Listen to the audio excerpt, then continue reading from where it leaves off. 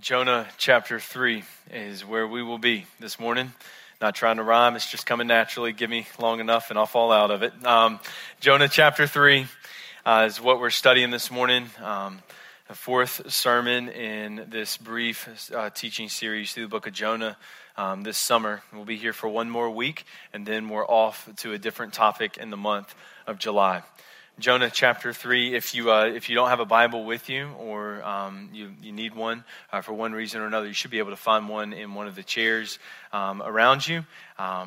And Jonah's in the Old Testament. That's the first part of the Bible. You're looking for chapter 3. That's the large number. And we're going to study all 10 verses in this chapter. Those are the smaller numbers that you see mixed throughout the text. So Jonah chapter 3.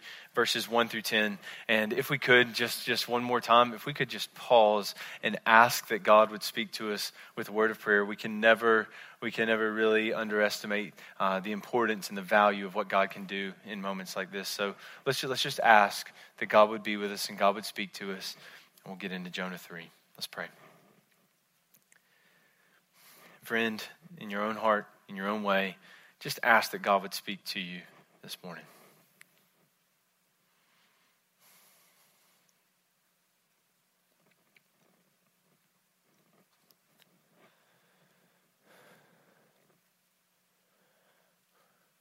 Father in heaven, we need you.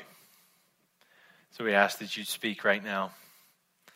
Ask that you'll heal, you'll restore, you'll give light, you'll give truth. You'll do what only you can do. Pray you'll do it in Jesus' name. Amen. Jonah chapter 3 goes like this. Then the word of the Lord came to Jonah the second time, saying, "Arise, go to Nineveh, that great city, and call out against it the message that I tell you." So Jonah arose and went to Nineveh according to the word of the Lord. Now Nineveh was an exceedingly great city, 3 days' journey in breadth. Jonah began to go into the city, going a day's journey, and he called out, "Yet 40 days, and Nineveh shall be overthrown." And the people of Nineveh believed God. They called for a fast and put on sackcloth, from the greatest of them to the least of them. Now the word reached the king of Nineveh, and he arose from his throne, removed his robe, covered himself with sackcloth, and sat in ashes. And he issued a proclamation and published throughout Nineveh, by the decree of the king and his nobles, let neither man nor beast, herd nor flock taste anything. Let them not feed or drink water, but let man and beast be covered with sackcloth, and let them call out mightily to God. Let everyone turn from his evil way and from the violence that is in his hands. Who knows? God may turn and relent and turn from his fierce anger so that we may not perish. And when God saw what they did, how they turned from their evil way, God relented of the disaster that he said he would do to them. And he did not do it. It's God's word for us today. Over the last few weeks, we've been ramping up to this moment right here. So if you need a refresher or we're just coming into the moment, let me just share with you again what's been going on. Over the last couple of weeks, we've watched God work with this prophet, this man of God named Jonah. Jonah was an Israelite. He was part of the inside crowd. He was part of God's people. And a prophet is supposed to be a messenger. They receive words from God, then they respond in obedience and do what God says. And Jonah was told to go to this place called Nineveh, this massive city, modern Assyria. And he was told to go to this city called Nineveh to preach the news of judgment there. And Jonah did just the opposite. In fact, Jonah chapter 1 is a chapter full of opposites. God says do this, he does this. God says do this, he does this. And you see Jonah running away from God. Gets on a boat to try to get away from God, and God is running after Jonah. That's really the message here. And as God comes after Jonah, he comes after him through a storm. Jonah's in a boat, the boat's on the high waters, and God causes a storm to come upon the boat. And the sailors, these pagan guys, they don't worship the God of the Bible. They don't worship Jonah's God. They start losing it. They're like, what in the world is going on? None of this happened until you got here. What is happening? They wake Jonah up. Jonah's asleep, not even concerned about the well-being of these guys. And they start talking to Jonah, and Jonah starts with some of that real superficial religious talk all of us have given before, right? Oh, yeah, I'm a Hebrew. Like I worship the God who made heaven and the seas. Yeah, this and this and this. And the sailors are like, bro, what are you doing right now? Jonah says, just cast me overboard, the most selfish thing we've seen in the book yet. But it's Jonah's way of getting rid of his life and still getting around God's call on his life to go to Nineveh to preach to those people. And what Jonah hoped would be the end of him turned into a new beginning as he's thrown overboard, and God appoints a great fish to swallow Jonah whole. Can you imagine being a fish and having a bitter prophet for breakfast? Right? It's exactly what this whale had coming. And a few days in the fish is the right amount of time to get Jonah to the end of himself. And one day, 3 days later, the fish spit Jonah up onto the beach. And God started speaking to him for a second time. And that's what we see here. If we were to think about the story of Jonah and identify the characters, there's a few that we'd really easily identify and recognize because we see them so much. We'd identify Jonah, the rebellious, this bitter prophet. Yeah, see him right there. We would identify the sailors, these pagans, these guys who didn't worship God. They didn't want anything to do with God, but it's a bit ironic. They're the ones that come to believe God first in this whole story. They're the ones that are obeying God most easily. We see the fish. He's a character in the story. And there's someone that we see in everything, and that's God. And if I could encourage you to see him this morning, to see him as a father. Because Jonah has a father who loves him so well, who is so careful with him, who is so patient with him. And Jonah, a rebellious, errant child, continuously trying to run away.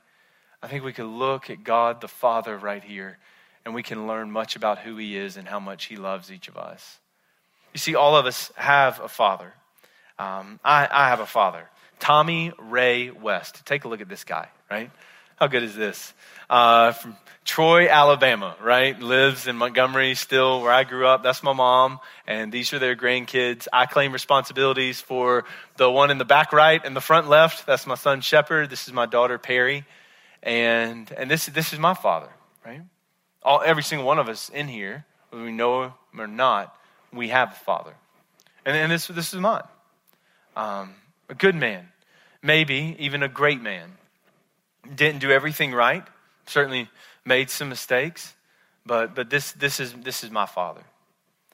And I know when I talk about God as Father, there are different emotions registered across the room. Some of us, because we didn't have a great earthly father. Maybe you were abused. Maybe you were neglected. Maybe you were overlooked. Maybe for others, just because we know the pain and the grief of losing a father that we love very much. I think all of us here, the ones that had a good dad who was looking to the Lord, or the ones that we wish we knew our dad at all, we can come to Jonah chapter 3 and we can watch a loving father patiently at work to love his children so well. And as we look in here, I want to show you 3 things about the character of God as Father. First thing I'm going to show you is something about the character of the Father. The second thing I'm going to show you is something about the power that the Father has. And the third thing I want to show you is what happens when the character and the power of the Father come together for good in our lives. First thing I want you to see is this. God is a good Father. We're talking about the character of the Father. And we call him good because if we were all very honest with each other, in our own sinful flesh, we don't expect God to do what God is doing. Jonah 3:1. the word of the Lord came to Jonah a second time. But think about this. God had already come to Jonah, and Jonah had already refused to obey God. Yet God comes again because God's good. And God is a God of the second chance. And if he's gracious, the third chance and the fourth chance, and on and on and on. But if we were really honest, we would admit to one another, we don't expect God to work like this. We expect him to choose the elite ones. We expect him to choose the ones that are good and are working hard and are striving after him. But look at God and his goodness here. Going to a child that's struggling to get it together and loving him and being patient with him. There are three specific ways we see that God is good here. The first is this: God is good to work through our failure and our sufferings. In every way, Jonah looks like a failed prophet. He disobeyed God's clear word once, and he's about to half-heartedly obey it a second time. But in so many ways, this man of God, this person who should have known better, he keeps struggling to get it right. He keeps struggling to serve God with a full heart. And our God is good because he works through our failures and our sufferings. Jonah has already failed in obedience. He has already suffered in the belly of the whale because of it.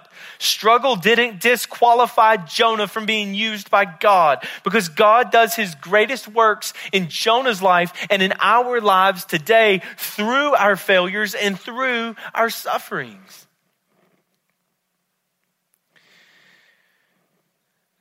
Jonah's struggle to get it right. His struggle to hear God, his struggle to obey. That didn't get him sidelined. God kept coming back to him. God kept inviting him in. Look at his goodness on display. This is what some theologians call the Jonah principle. And lest we think we're just kind of plucking this thing out of air, Matthew chapter 12, verses 38 to 42 is actually where we get it from. And it's the Jonah principle goes like this: God enjoys bringing life out of death. See, the Pharisees came to Jesus one day, and the Pharisees gave him a challenge. Religious teachers, people that want to manipulate God and get God in their debt through good works, they came to God and they challenged him. Do a great miracle. And Jesus says, I'm not going to give you a miracle, but the son of Jonah, who was down from 3 days, and then he was back.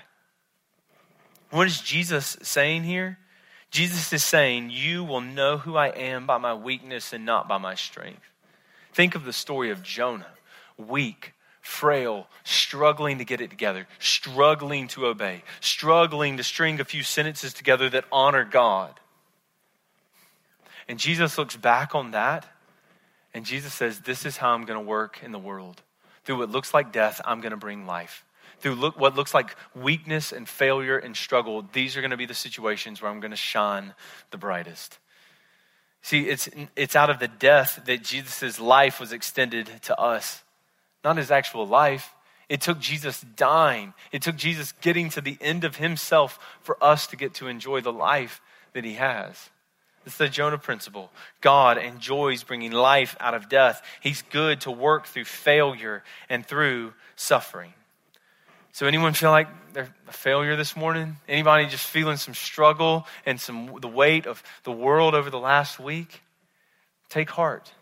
Your failure doesn't disqualify you from being used by God.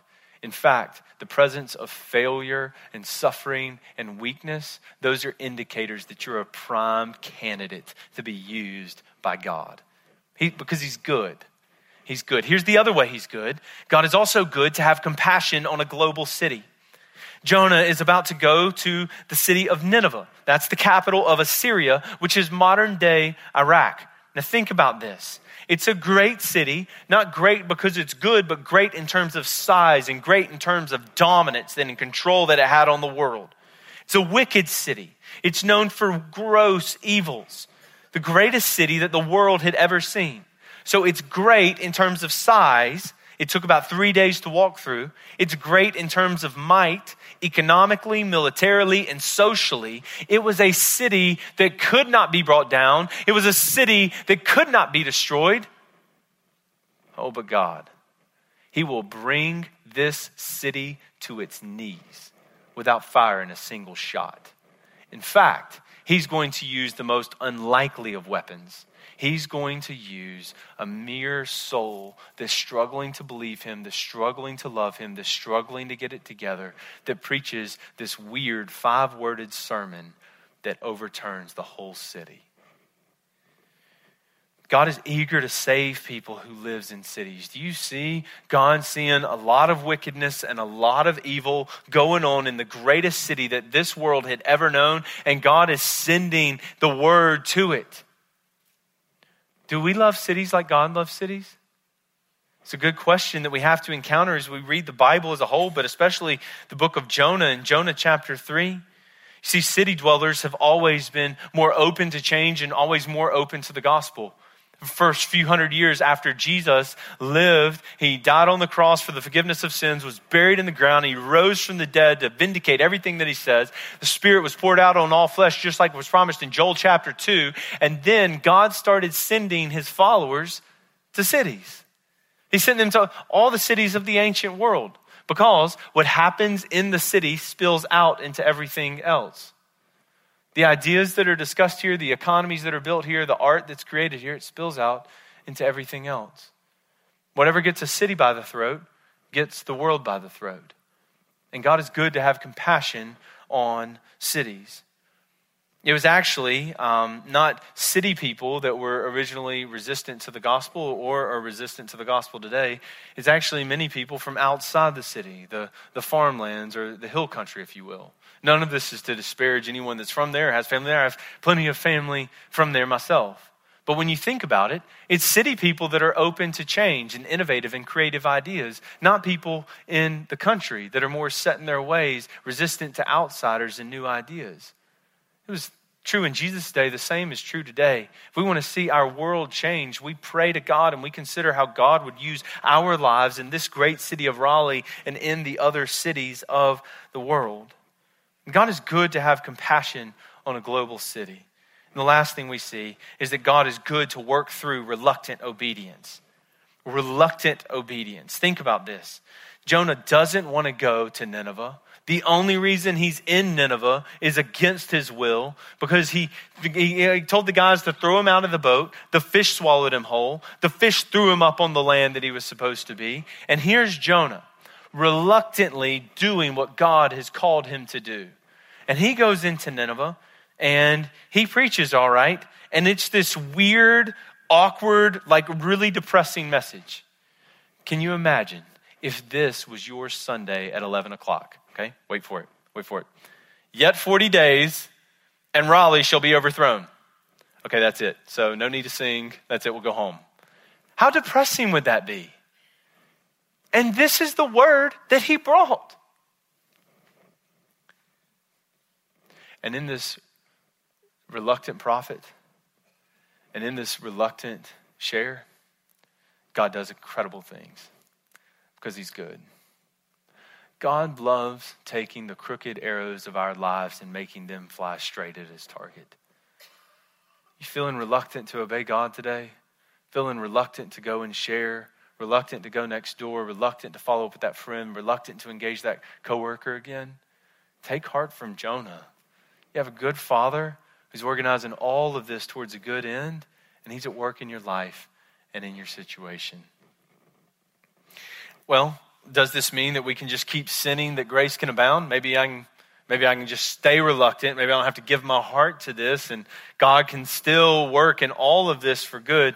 No, Romans says, should we start sinning that grace just can keep piling up to us? Absolutely, by no means, may it never be. Because Jonah had to suffer, Jonah had to pay for his disobedience towards God, and we will too.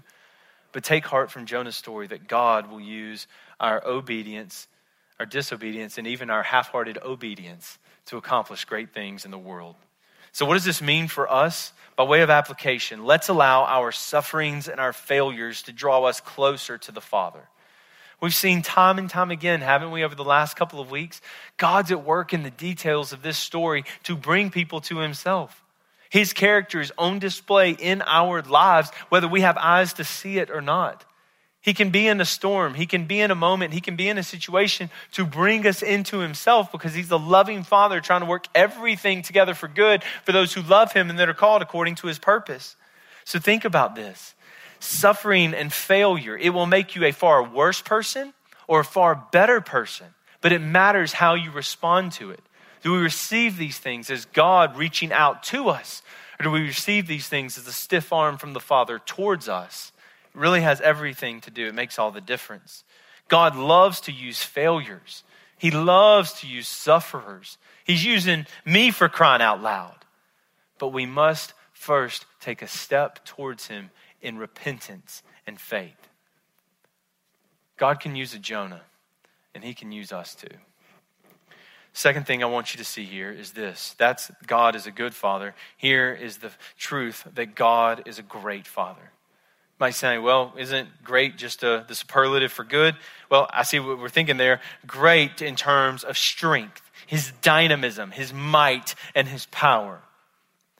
If we were just to name the obvious, there's some of us here in this room that have had fathers that have used their strength inappropriately towards us and other people. We've seen fathers beat us or mom or someone else. We've seen people with power and they use that to tear people down and not to build that up. That is not true with the God of the Bible. And we can come to him and we can find refuge in him. 3 ways that God is great in Jonah chapter 3. First, God is great to work through the big things and the small things alike. Think about this with me. God can use a word, a wind, a whale, a worm, and a Jonah. He's at work in all of these details. That's his greatness on display. That's God's power that he has. His great power is seen in storms, is seen in seas, is seen in unlikely settings. It's seen in a king who repents. So check it. We're not pantheists or panentheists that we think, oh, God is in the wind and God is in the waves. No, we see God as creator and sustainer of all of those things, and God's able to curve them and to shape them and to move them towards the ends which he desires, which is for our good and for the good of neighbor as well. He's great. See it on display through the creation and the subtle details of Jonah's life.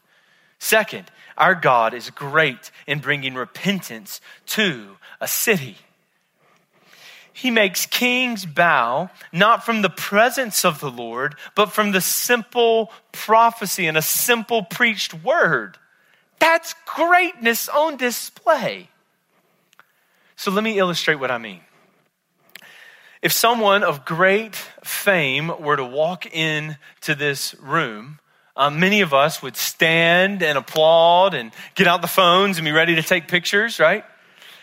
For example, imagine if Kevin Durant, Steph Curry, and the Warriors were to come in right now, right? And in fact, we have the most incredible thing on tap. Larry, do you mind opening the door? No, they're not coming. I'm just kidding. I just want to see how many of you would turn around. If these guys showed up, right? I see you continuing to turn around. They're not coming. If these guys were to show up, what would the response be like?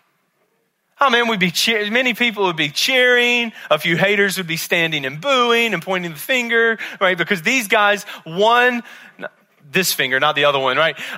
These guys won the NBA Finals this last week, right? If they came in, people would go nuts. Think about how a great God took this city. This city is opposed to God. They don't want anything to do with God. They're against him at every point. Nineveh is not neutral. Nineveh is opposed to God in every single way.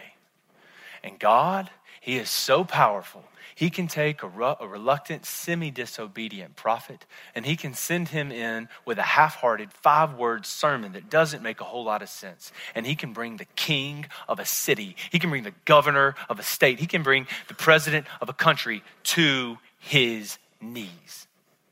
Power on display through the book of Jonah. God is great in bringing a city to repentance. So they put on sackcloth, they put on ashes, they called a fast in the land. A fast is a way of saying, God, I want you this much, right? So I'm a huge foodie, love to eat all the time, can't get enough of it. And fasting is a way that we say to God, God, I want you this much. I'm going to take the thing I love, I'm going to take the thing I'm doing, I'm going to put it aside because I want more of you in my life. Sackcloth and ashes is a way of communicating to God the inward reality of, listen, if this is all we had and we had God, it would be enough. Look at these people giving their lives with repentance. Repentance it begins with an inward conviction and it is seen with an outward change. Look at the repentance under the greatness of our God. God is worthy of all worship. The Father is honored by the insignificant and the important alike in Nineveh and in Raleigh today. We will honor him by what we say and we will honor him by what we do. And God uses his power towards good and just ends to bring a city to repentance through the reluctant word of a reluctant prophet. Last, God is good. God is great in how he calls and sends. See, Jonah has been in the fish, right? And if we could just think about this for a moment, right? I've never had the thought that it would be a great idea to go and find a fish big enough for me to fit in and to get inside of it and to vacation for a couple days, right? Anybody else, right? How many hits has that gotten on Expedia, right? I doubt many. Because none of us think, oh, this is going to be fun. This is going to be appetizing. This is going to be great, right? This makes for some great stories on Facebook and Instagram. I'll get in the fish and I'll take pictures. It'll be awesome. Nobody thinks that. And this is where Jonah's been. As best as we can imagine, he's probably bleached white from the stomach acid of the fish. He gets vomited up onto the land, smelling like fish guts, covered in sand. And God is great in how he calls and how he sends, because in Jonah 3:1, then the word of the Lord came to Jonah the second time. This is greatness. Think about this. Jonah 3:1 teaches us that mission is not for the well-rested. Mission is not for the elite. Mission is not for the ready. Mission comes to people who are in failure, who are struggling, who are suffering. These are the moments when God is liable to come to us and say, listen, don't you see that I'm at work? Don't you see that I'm at work in your life and I have a plan and I want to work in your situation? Don't you understand who I am? Don't you see what I'm trying to invite you into now? Now, let's go, let's pick up, let's go to Nineveh. God doesn't come to Jonah and say, listen, bro, you look rough. Take 2 weeks off, get some Gatorade, and then we'll go. He says, now.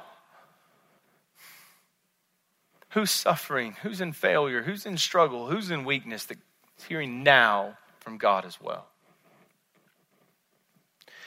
And God is great. This is greatness. Because the way that he calls us and the way he sends us, this is a bit of a daunting image. And I think that's the point, because our God is like a spiritual tornado. He never sucks us in without intending to send us out. Genesis chapter 12, God calls Abraham. He says, I'm going to bless you so that you will be a blessing to other people. Now get out of your country. Pack up and go. God doesn't intend to bless us without also intending to bless other people through us. God doesn't come to us. God doesn't heal us of things, our sin and our vice, that thing that seems like it's going to undo us. God doesn't come to us and heal us of that without intending to redeem that and restore that and making that the very vessel and vehicle of our ministry in the world. He's great in how he draws us in, heals us, and then sends us out. So what does this mean for us? By way of application, let's consider where Jesus is sending us. Because in John 20:21, Jesus came and said, peace be with you. As the Father has sent me, even so I am sending you. So the Father and the Son address us through Jonah chapter 3. They say, I'll use you to get out. What's the question that God is saying to you now? Do you need to get out of the belly of a fish, of a situation? Get out of your country and step out in faith. Get out of comfort and serve in ministry. Get out of what's safe and serve and honor him in a place of risk. He doesn't draw us in without intending to send us out. The Father sent the Son. Now the Son sends the church. And in a very powerful and specific way, Jesus intends to send each of us. He's great. Last, God is gracious Father. God is a gracious Father. This is what happens when his good character and his great power meet. God is a gracious Father. Verses 9 and 10. Who knows, the king says, maybe God will turn and relent from his fierce anger so that we may not perish. And when God saw what they did, how they turned from their evil, God relented of the disaster that he said he would do to them, and he did not do it. If we were all very honest with each other, again, in our own flesh, we'd admit, I don't expect for God to work like this. I don't expect for him to be a good father who's going to give a first chance, then a second chance, and he's going to stay patient, and he's going to stay faithful. Many of us would say, I don't know fathers like that. But God's a good Father. He's a great Father, and he's a gracious Father. We can see two children in this story. The father has one child named Jonah, and God has many children in a city called Nineveh.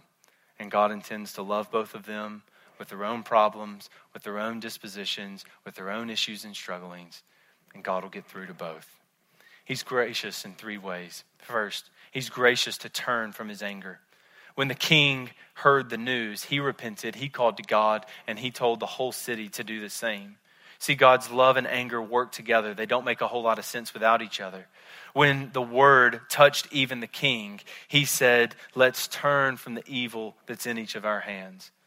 Now listen, I know we have a lot of problems in our world. Many of these problems are associated with the cities of the world. Make no mistake, from Jonah chapter 3, the way that cities are changed is repentance. And the way people repent is to hear the gospel, however passionately or reluctantly we may share it with them. So do we want to see our world changed? Do we want to see our own city changed? Let's share the gospel. And let's trust that God can bring people to repentance. Because when he does come to repentance, he is gracious to turn away from his anger. God is also gracious to make rebels his family, right? So we have a 4-year-old daughter, and when we're going through the alphabet, right, N is not for neutral. N is for Nineveh, and Nineveh is not neutral towards God. Nineveh is opposed to God in every single way. It's a bad place. It's an evil place. Yet God delights in making the rebels of Nineveh his sons and his daughters the same. Notice how God works. God is so gracious to overtake one man, to get half-hearted obedience started. That's all God needs sometimes to get a movement going, to get half-hearted obedience in one of his children, to send that child into the greatest, most threatening city the world has ever known. And God doesn't get a mere revival going. God overturns the whole place. He transforms the whole place for his honor and his glory. He's so gracious. He makes outsiders his family. He did it in Nineveh, and he's done it to the Nineveh in each and every one of us. He's so gracious. And God is gracious to bring our shame upon himself. In Luke chapter 15, Jesus told a series of stories to people who were a lot like the people who received the book of Jonah. The book of Jonah is intended for God's people. It's actually intended as a message, as a mirror to hold up for God's people to look into, to see who God is, yes, but really where we are and how we align with the heart of God. And Jonah was intended to go to the people of Israel, God's people, as a way of showing them and teaching them, this is what you're like. You're like a Jonah. You struggle to obey. You're not on mission. You can't get with it with what we're doing. But look how I'm great and look how I'm working even in your unfaithfulness, right? Well, in Luke chapter 15, Jesus was speaking to a similar group of people, and he told a series of stories to teach them what God is like and what they were like, and really to teach them about the own shape and desires of their own hearts. So Jesus told 3 stories. The first one, he told the story of a widow, this needy, tender lady who didn't have much, but she lost a coin, the widow's mite, and she overturned the entire house to find it. And the punchline of that story right there is Jesus is saying, this is what I'm like. You could think of me like a needy widow, right? I lost something that's very valuable, and my purpose and what I'm about, I'm here to go. I'll overturn a whole house if necessary to find what is mine. Then he told a second story. He told the story about a shepherd who had 100 sheep. 100 sheep. He lost one of them. Instead of being content with 99 sheep, he goes after that one. He leaves the 99, searches after the one, finds it, brings it home. Punchline of the story, I'm like a good shepherd. I'm willing to leave 99 that I have to go find one that got away, put it on my shoulders and bring it home. This is what I'm like. And then Jesus told one more story. This was the story of the father with the prodigal sons. There's an older brother who apparently loved the father, who was apparently always around the house, always doing good, trying to stay in the father's good graces. And there was a younger brother. And that younger brother, one day he got sick and tired of the father. He came to the father and he said, I want my share of the inheritance.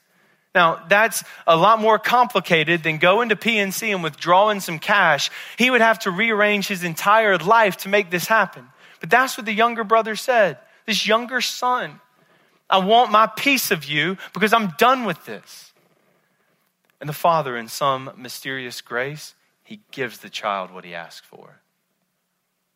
And the father takes his cash and he goes away to the far country, and the text says he wastes his life on loose living, right? So you're thinking he went to the casino, he's hanging out in strip clubs, he's wasting his life away. And one day, the cash ran out. He got to the end of himself, and he found himself sitting in a pigsty eating the same pods that the pigs would eat. And reality started to set in. And he had this thought. He said, what am I doing here? I have a father back home who loves me so much. I'm going to get my life together, and I'm going to go home to my father, and I'm going to sell myself into my father's house, and I'm going to become one of his servants. Then he'll love me, then he'll welcome me in. And one of the most shocking things happens next. He's on his way home, and the text tells us that when he was a long way off, the father was on the porch, peering off into the distance as if the father was waiting on the child to come home, because the father was eager to encounter his wayward son again. The father was desirous of his child and ready to bring him back home. And the text says when the father saw him a long way off, the father ran.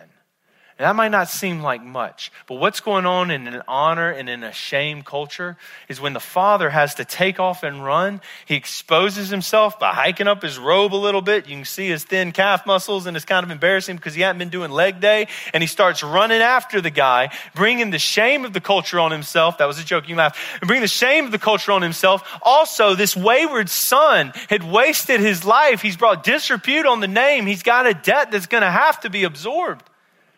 And the father doesn't get to him and start pummeling him with his fist. The father gets to him and hugs him and starts kissing his neck, and so proud, and he's celebrating this wayward son has come home. One of the punchlines of this story is that Jesus is saying, I'm kind of like this loving father. This is what I'm about. I'm like this widow. I'm like this shepherd, and I'm like this father. I'm trigger happy with my grace. I'm waiting on somebody to make a right move because I'm eager to move towards them. James 4:8 is true. You take a step towards God, he takes a step towards you. Here's the shocker in this story. That younger son, he's not the only son. There's an older son who's in the house. There's an older son that turns his lip up at God when he sees God moving in grace. There's an older son who sees the father giving love to a place where it doesn't look like love should be given. And he gets mad at the father. He pouts against the father. He goes outside to pitch a fit. Sound like anything you've heard before? Oh, story of Jonah, the story of the father and the prodigal sons in Luke 15, they have so much to do with each other. And at the core of both of them is a loving father who had evil, who had disaster and had wrath that he's set to bring on anyone that opposes him, but he's willing to set it aside when his children repent and come home. And God did indeed relent, when he relented through redirection, God was able to bring the wrath that he had coming on the Ninevites. He absorbed it into his own life by sending it upon his son. He's gracious towards us. This is what the Bible talks about when it says that he made him who knew no sin to be sin so that we can become the righteousness of God. So by way of application, all of this is possible because the Spirit went to Jonah a first time and a second time, and the Spirit brings this word to us today. Let's listen to the Spirit and respond in obedience. Simple obedience. This is what the message of Jonah is all about. Look who God is. Look at who we are. Let's respond in obedience and faith. The word of the Lord came to Jonah a second time. The Spirit was at work. Is the Lord coming to you again today? What is he saying to you? Let's pray. Father, we thank you for your word. We thank you that you have been gracious to many in this room, hundreds and thousands of times over, in giving the gospel to us a first time, and then again and again and again. God, you are so good. God, you're also great in the way that you're able to work in our lives and in our situations to continually show us who you are. And we thank you that greatness doesn't crush us because you've chosen to crush Christ in our place. God, we're so thankful. So God, we thank you for the book of Jonah. We pray that it would be a good mirror for each of us to look into, to see your gracious and compassionate character. God, would we have hearts that rejoice with the things that you rejoice in, and we celebrate the things that you celebrate. And God, for the areas where we're inevitably off, we ask for the grace of repentance to admit I'm wrong and you're right. And God, we look forward to the grace and embrace that you have for us at the end of that. Father, many of us who are family members here at this church, we count it an honor to be able to contribute to your mission through giving an offering now. So as we have a few moments to reflect and to think about Jonah, what you're saying to us this morning and what you have for us, God, we pray that you'd help us to do so with grateful hearts. We ask for it in Jesus' name. Amen.